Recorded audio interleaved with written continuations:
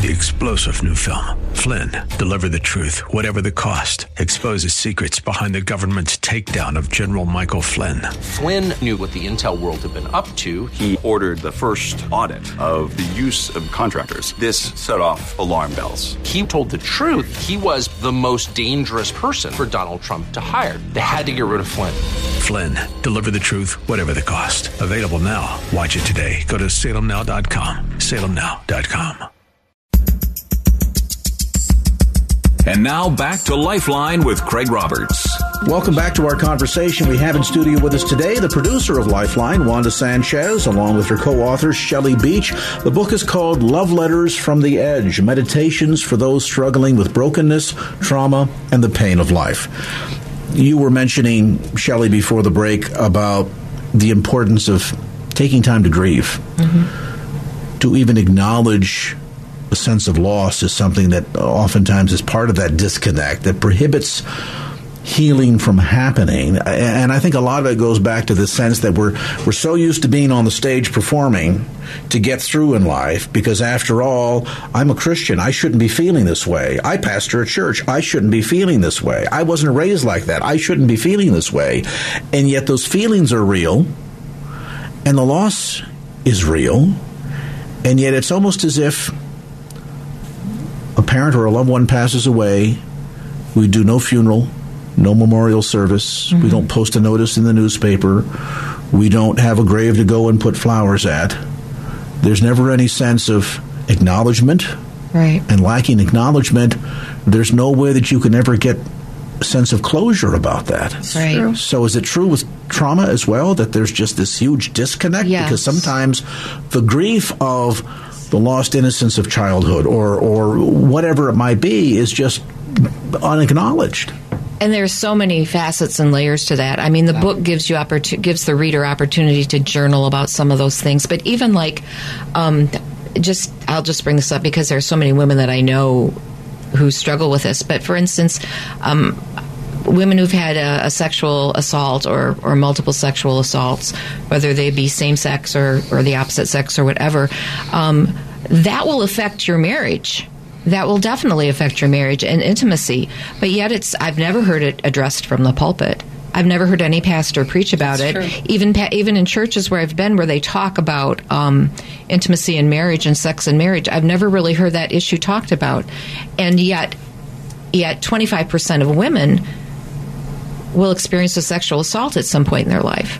So there is a loss there that is going to affect women just in that sense, and in so many other senses. Let's say your parents were incarcerated.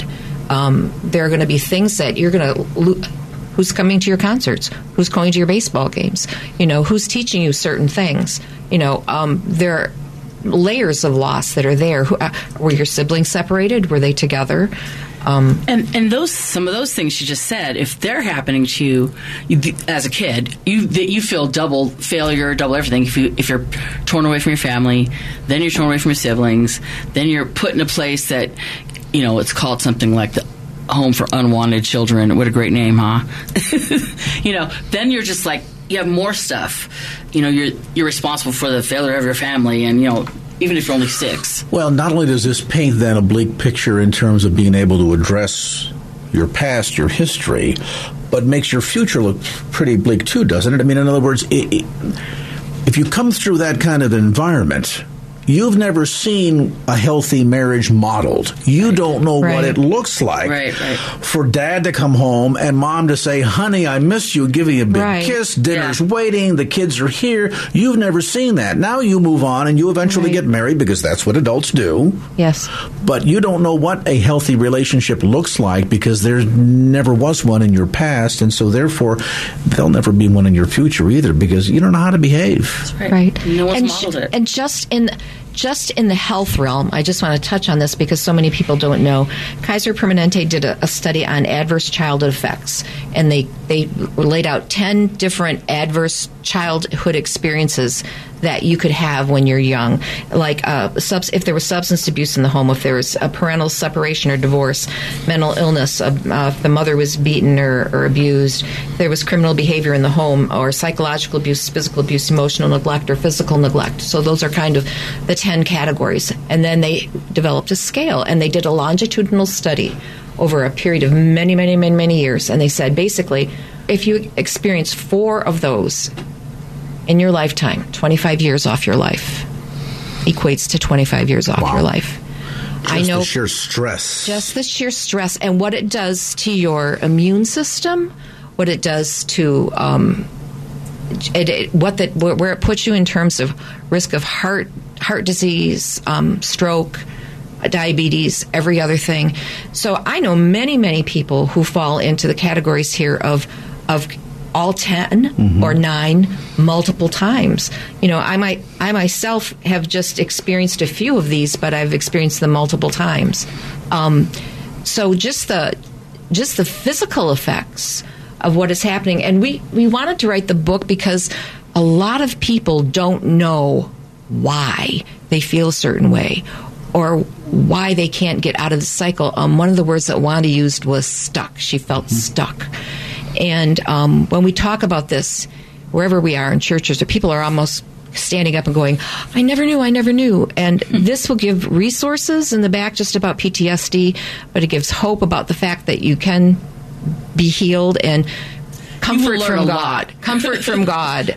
And I would suspect that many eavesdropping on this conversation right now are also having that aha moment with a spouse or a loved one or a child. We have spoken in places, many conferences, where literally parents are standing up. She said that on purpose, because standing up in the middle of us speaking and crying, saying, thank you, finally, for the first time. And, that happened a few times. The lights go on. It's awesome when the lights go on. Your husband is cranky, seems to get angry over the most minuscule things. Dinner is 5 minutes late. The potatoes were not hot enough, Yep, that's true. And flies into this rage, and, the punishment doesn't fit the crime. That's right. There's an overreaction here. What is going on? Right.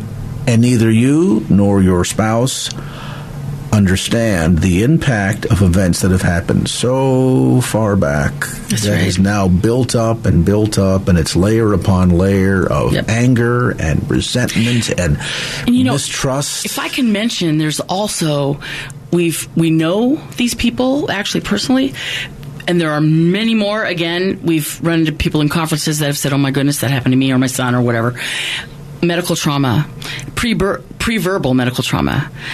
Over 30 years ago, when babies would have surgery, 35 years ago, 40, doctors, for some reason, did not believe babies could feel pain. So guess what? Babies had surgery without anesthetic back then. So we know someone that had been removed from his mother at birth and flown to a hospital and had what is it called? An esophageal fistula. So something here, he had to have multiple surgeries over, in a few days' time. Bless his little heart, all that without anesthesia. Didn't know any of this. No one had a clue. So years later, he's 20 years old. He's never been able to keep himself together. His parents and his other siblings are perfectly fine, wonderful Christian home. This kid he just could not ever cope. He'd been diagnosed with ADHD and every other thing that you could be diagnosed with as a child, because of performance issues. Totally non-social. He ended up, as a young man, 21, 22 years old, as a shepherd at a monastery, because they thought, well, maybe he could handle the sheep, Couldn't. Whatever happened, it didn't help him there. The monastery actually said, you got to take your son when he's very sick. They ended up saying, we don't know what's wrong with him.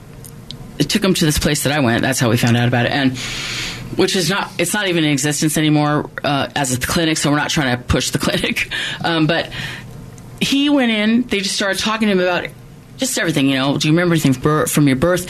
They go back and they talk to him about his trauma, not even knowing anything about, they certainly didn't know, the mother and the son, that it was going to be something like, but he started to identify and familiar things about the surgeries and the feelings. And you know what? In 5 days, this man was set free from a lifetime of craziness. It was his story that prompted me to recommend the treatment center that Wanda went to, which I've got to tell you, on day 3, there was a whole new person who walked out of that place. It was phenomenal, the changes that I saw. But the treatment that treatment center offered is still available, and now they're doing online training for therapists, and also you can go online and just as a lay person, it's very right brain oriented, a lot of writing, a lot of art, a lot of accessing the right brain and getting it hooked back up with the left side. And that's not something that you necessarily need to go to a clinic for. You can do that yourself. Yeah, there are a lot of things. Do we have to give ourselves permission, though, to understand that it takes time to unwind this absolutely big ball It's a ball of yarn, yep. Yes. That we have gone through this years ago, that we have been coping with it in the only way that we knew how. Yep. Maybe we didn't even realize that we were coping with it. We were Most just trying don't know. to survive, and now to come back out of it, this is not as if, and I say this because I'm going to get in trouble with some listeners here, but why not?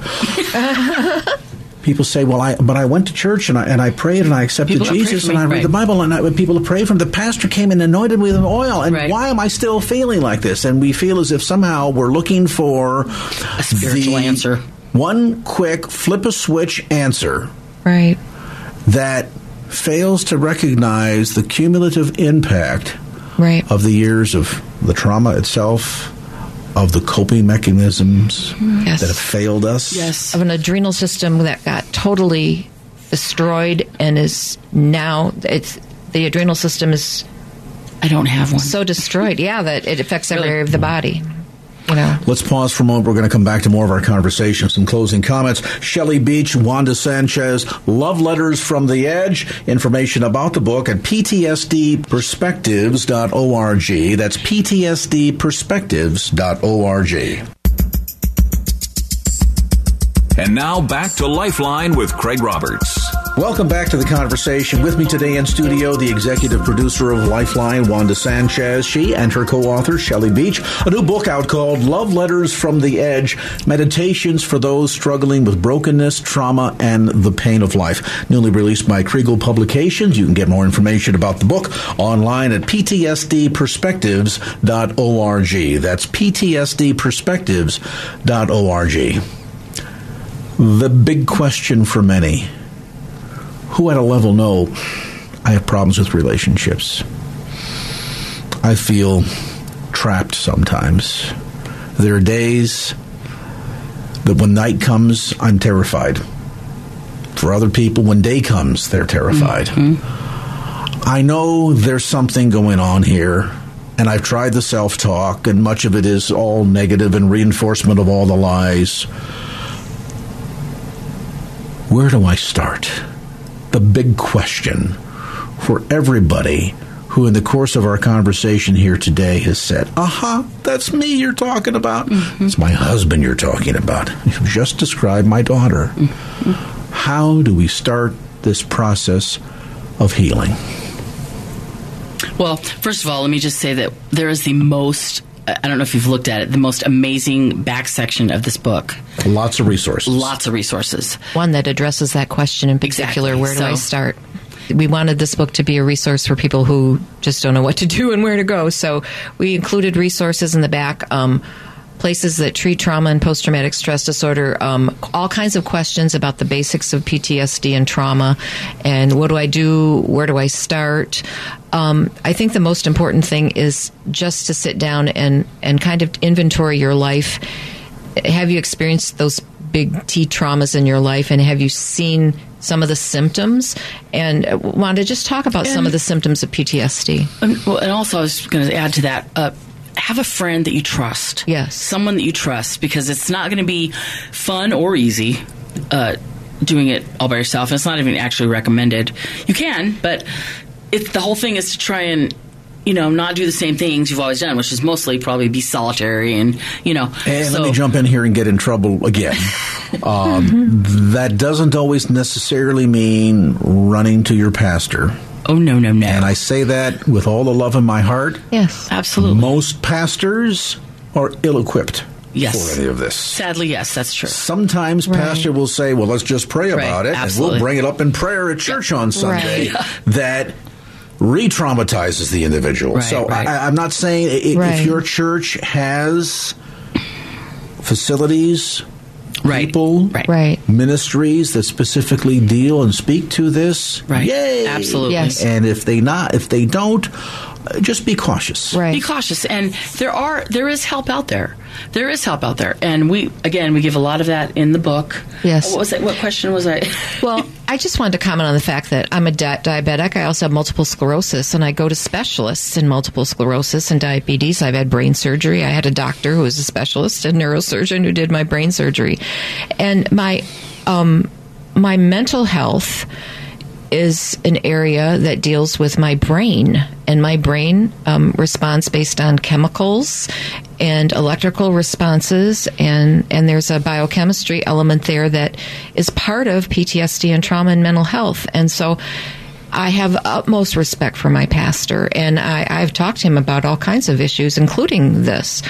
But when it comes to treatment, I need to go to someone who understands my brain just the way my medical specialists understand the rest of my organs in my body. Yeah, people seem to forget that, it's a muscle, and it's just like if I hurt any other muscle, it's not any different than being treated by that doctor for that muscle. So there Very complex organ. And as you mentioned here from the very get-go, there are intellectual aspects of this, there are emotional aspects of this, there are definitely spiritual aspects. Spiritual aspects of this, to Absolutely. be sure. There's also physiological aspects of this that gets into, as you said before, the endorphins that come from the body's attempt to try to deal with the trauma in the moment and all of that stuff. Now all of a sudden we've moved from talking to our priest or our pastor to talking to our medical doctor. Right.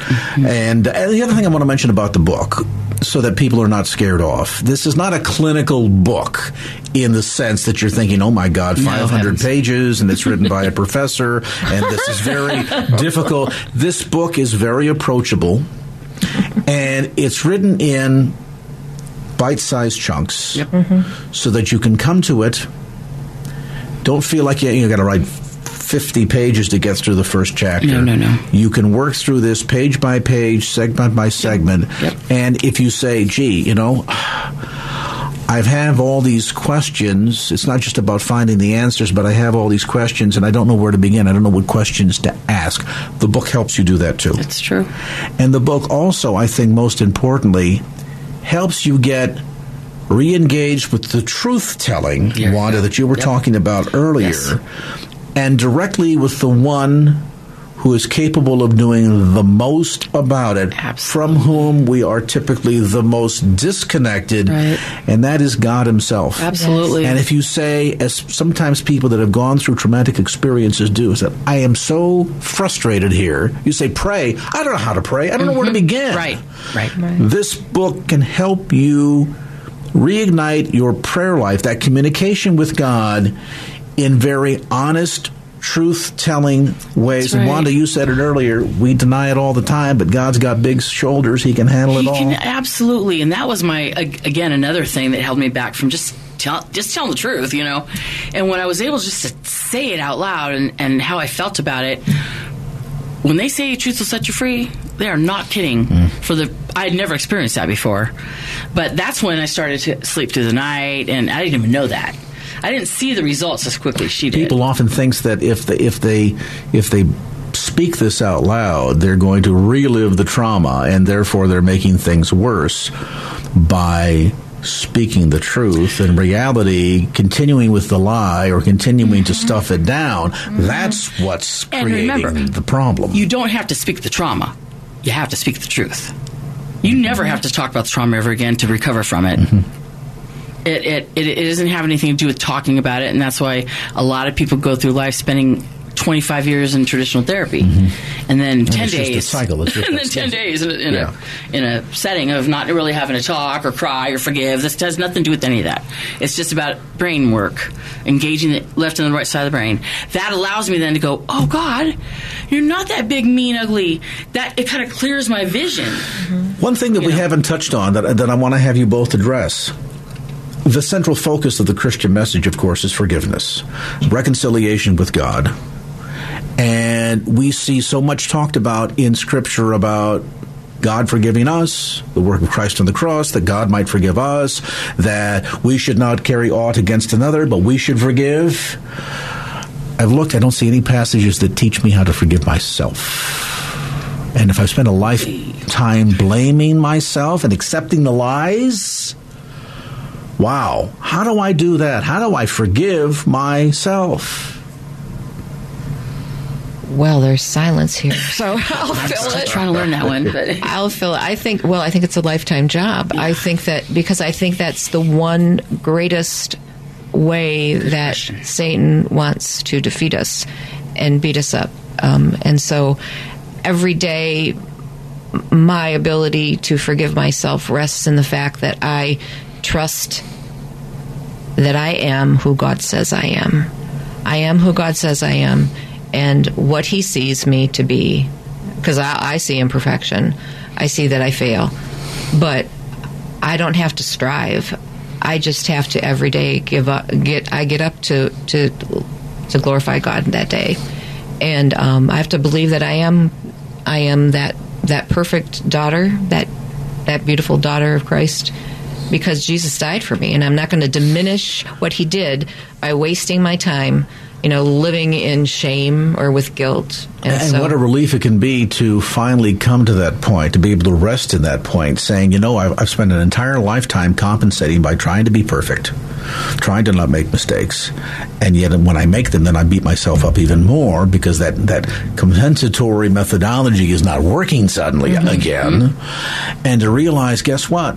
And God sees you in all your imperfection too, and He has provided a means by which you get to get off the hook. Yeah. Yep. You're no longer responsible. And I think maybe as to maybe in part answer my own question, we begin to understand more about forgiving ourselves as we draw closer to beginning to understand God's desire and willingness to forgive us. It's not just that through Christ we can have forgiveness as an experience, but that the whole purpose of Christ's death on the cross was to have that available to us, and experiencing that grace and being able to apply that grace of what He has shown toward us and say, wow, if He's let me off the hook, if He's forgiven me, then it's got to be a lot easier job for me to do than I ever imagined. And that's a particular place of battle right there, too. Because once you understand that, Satan, the blowhard, doesn't really have anything that he can hold over your head, he doesn't want you to get that message. Right, of course. So that's a hard place to get to. But once you understand that the truth will set you free, that's glorious. That liberation is one that it's there's you not never any other stop freedom. Celebrating that, do you? No, you really don't. That's right. Nope. The book is a good place to start, and as Wanda has mentioned, there are tons of resources available inside of the book. There are also tons of resources available at ptsdperspectives.org. That's ptsdperspectives.org. That long journey begins with the first step, as all do.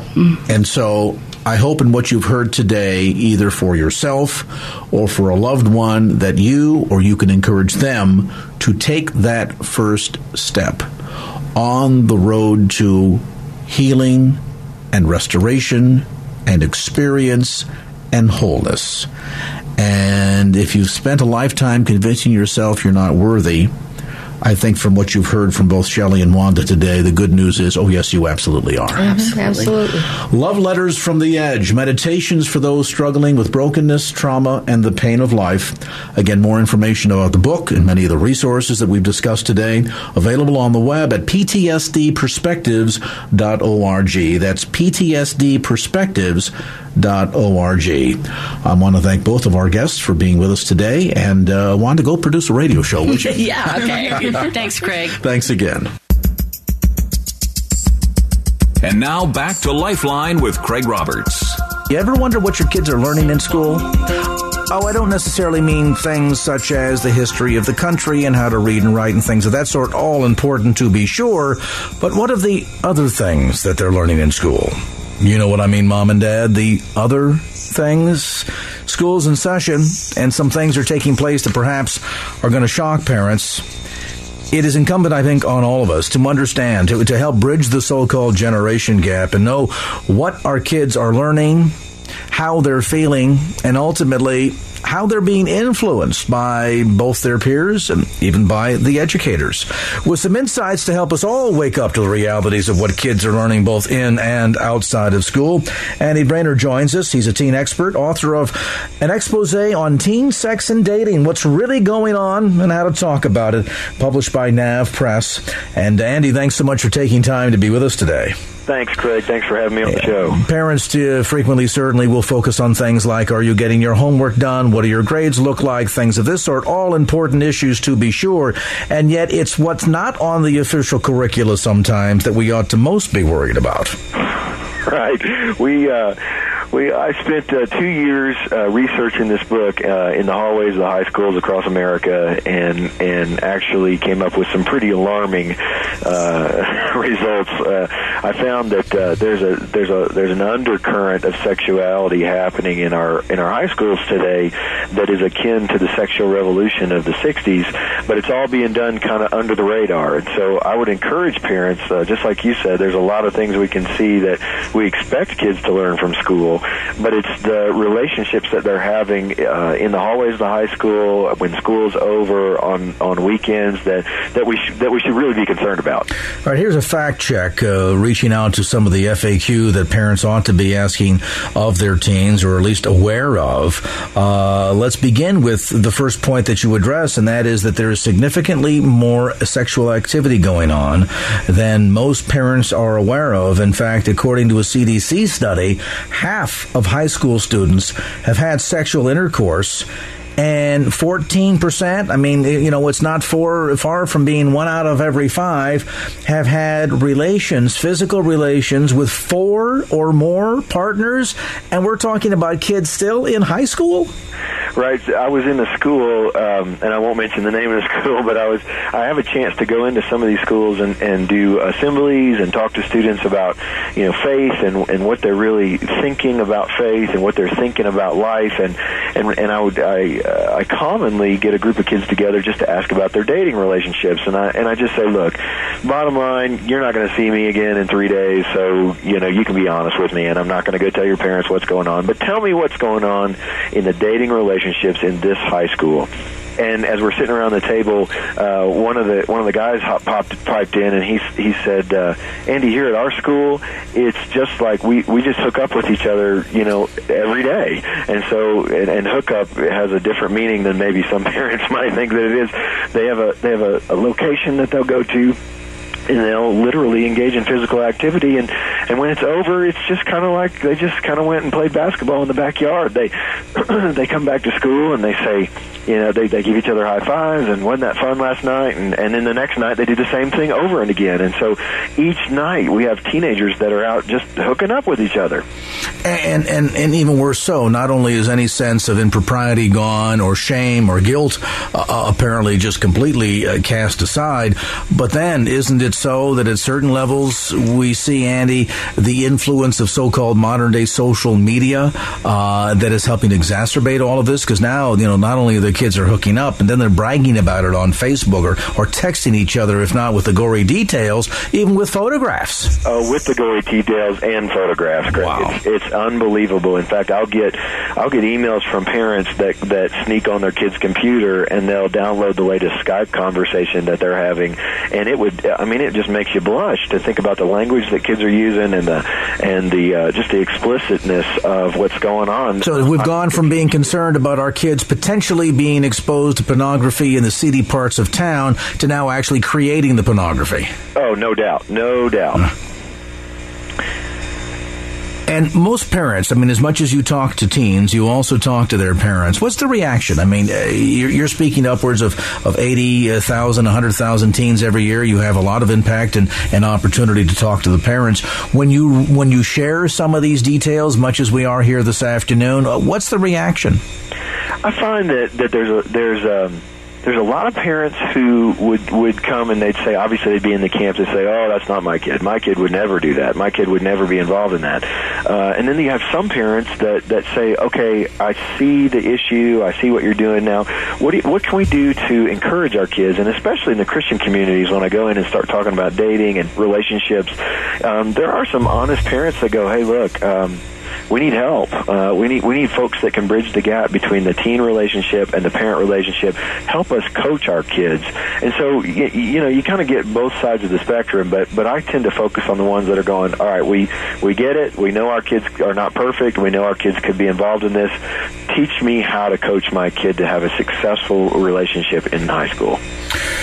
A lot of parents feel overwhelmed by this, a sense of perhaps being out of control because of the number of counter-influences to what they're trying to teach their kids. I mean, I would assume parenting today is as it was when I was a kid, that most parents want to be able to set up an atmosphere in the household that establishes and then helps to encourage certain standards and a standard for living, a moral code, et cetera, et cetera. Mine happened to come out of the church, but, somehow some sort of a decent code of behavior that parents are not only having to compete with the counterculture that is out there that's running contrarian to what they're trying to teach their kids and values in the home or in church. And then on top of all of this, I bet there's a huge frustration because just parents feel as if there's little they can do. Right, but I think it's easy sometimes for parents to just defer to all the other influences, but the research is showing us now when you ask kids about the most influential people in their life, in other words, what are the most prominent voices in your life today, the research that's come out say parents still hold the number one spot in developing a worldview of that teenager. And to most parents, I can say, how many times have we been driving down the road with our kids in the back seat and we say something, our kids are acting up or something, and we say, be quiet, stop touching each other, and all of a sudden this memory of you being in that car kind of comes through, and you remember your mom or your dad saying those things, all to point to the things that we learn about parenting often come from our parents. And so I often encourage parents to think about if you have the number one influence in your child's life, and secondly is friendships, peer relationships, and then third, the research comes out and says that the media holds the third position. So if you still got the number one spot, then it's time for parents to start really parenting. It's time for parents to really think about, when is my kid on that computer, and who are they talking to on that computer, and who are they texting, when they're at the dinner table, and start taking control and be a parent in your house. My goodness, you're still mom and you're still dad, and you have a responsibility to rise up and raise your kids. If you've just joined the conversation, Andy Branner with us tonight, teen expert, author of an expose on teen sex and dating, what's really going on and how to talk about it. We'll come back to more of the insights and our conversation tonight. If you want to join us with a comment or a question, join in. Toll-free number is 888-FOR-KFAX. That's 888-367-5329. A timeout, back with more as this edition of Lifeline continues.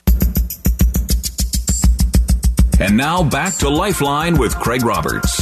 All right, welcome back to the conversation. Andy Branner with me tonight, guest expert on teens, author of a new book called An Expose on Teen Sex and Dating, What's Really Going On and How to Talk About It. One of the other big shockers here, I think, for a lot of parents is the amount of alcohol and drug abuse going on.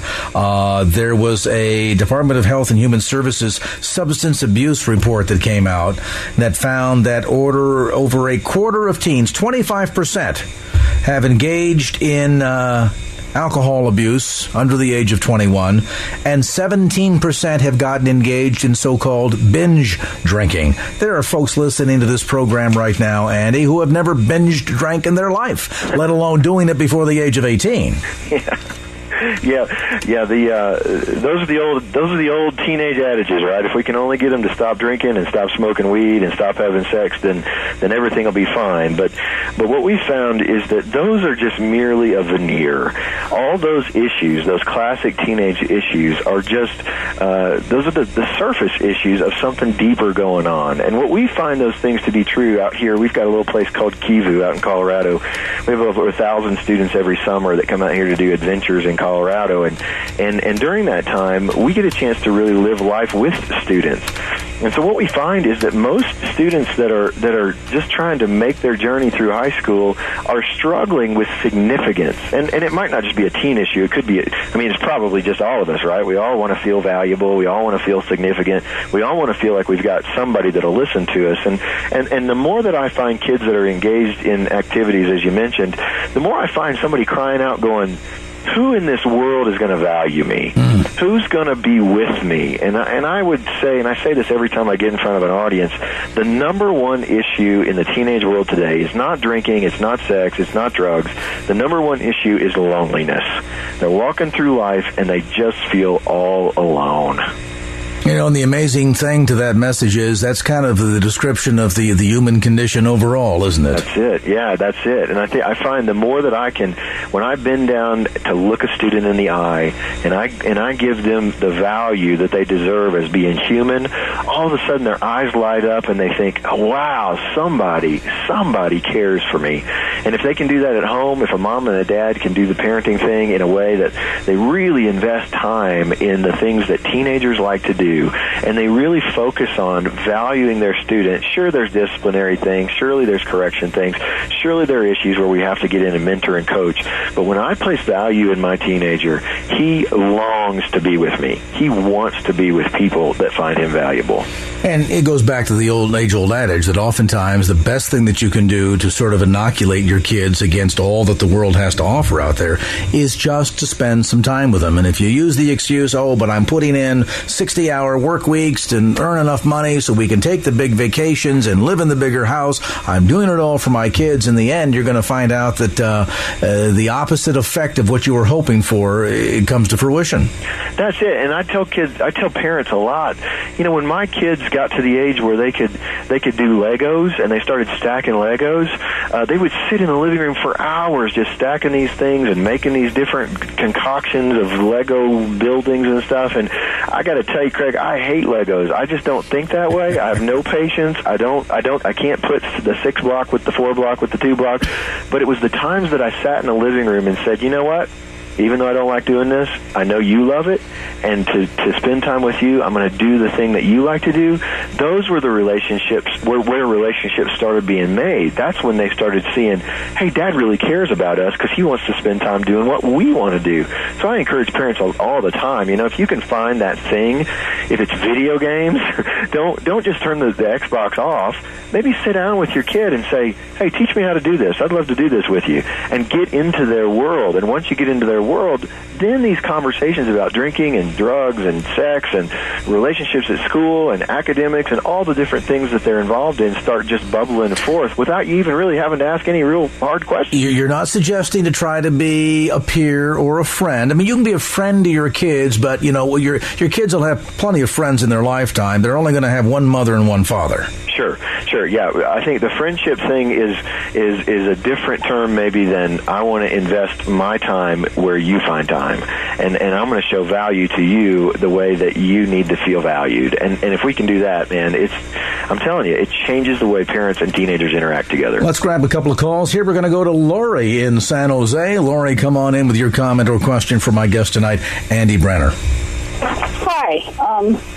I have taught high school and different age group students, and I found that sex is a big problem as far as student-student interactions becoming more casual. But does your book address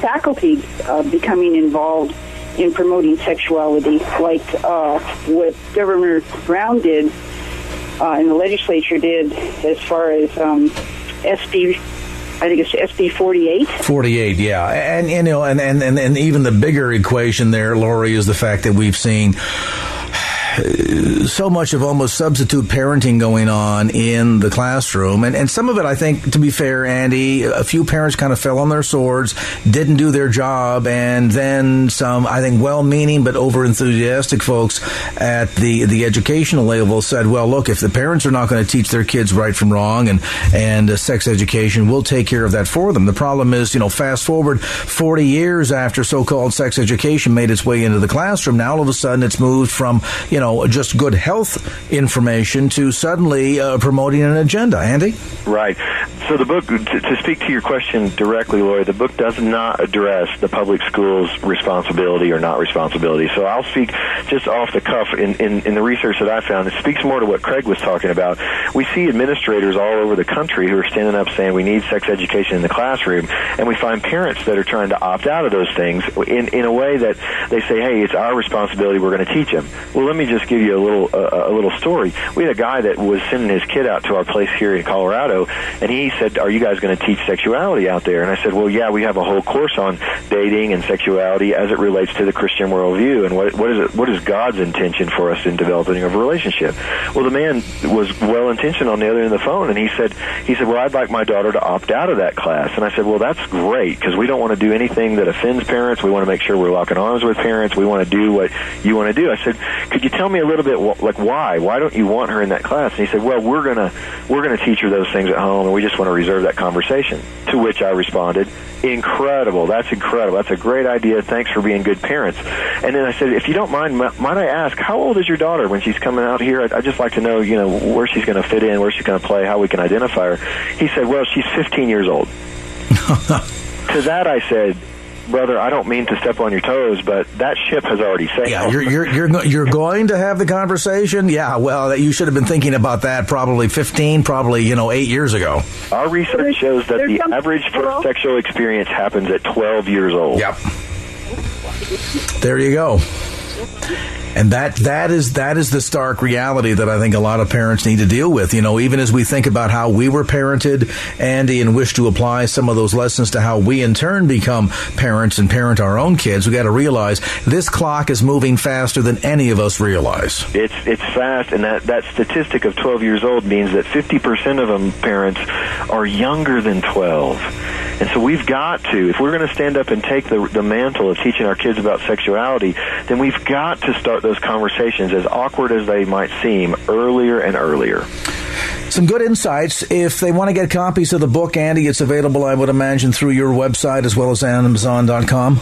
Yes, sir. Amazon.com, AndyBrainer.com is my website, or you can just flip over to NavPress.com and you can go down to the teenage section and it's highlighted there. All right, an expose on teen sex and dating, what's really going on and how to talk about it. Information again on Andy's website at Andy Brainer, AndyBraner.com. Andy, thanks for the time and the insight. Well, that's going to do it for this edition of Lifeline. Thanks so much for being with us. And if there was anything you heard on today's show that you'd like to hear again or share with a friend, grab a copy of the Lifeline podcast. Simply log on to KFAX.com. That's KFAX.com for the Lifeline podcast. Our producer is Wanda Sanchez. I'm Craig Roberts. Till next time around, remember, just don't keep the faith. Get out there and share it and make it a great evening. So long. Opinions expressed in the preceding program do not necessarily represent the views of the ownership, staff, or management of KFAX. Copyright Salem Communications, all rights reserved.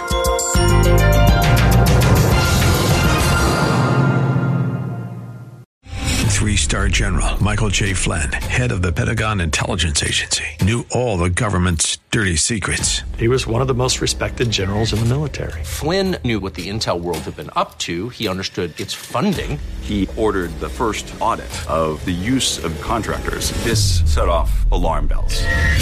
The explosive new documentary, Flynn, Deliver the Truth, Whatever the Cost, uncovers the facts behind this scandal. Flynn told the truth. He was the most dangerous person for Donald Trump to hire. I find out the worst enemy that I'm going to face in my life is right here in America. They took my assessment and they wanted me to change it. And I was like, I'm not changing it. They had to get rid of Flynn. With in-depth interviews, archival footage, and never-before-seen personal records of the man behind the headlines. I just felt like I was drowning. Flynn, deliver the truth, whatever the cost. Available now. Watch it today. Go to salemnow.com. salemnow.com.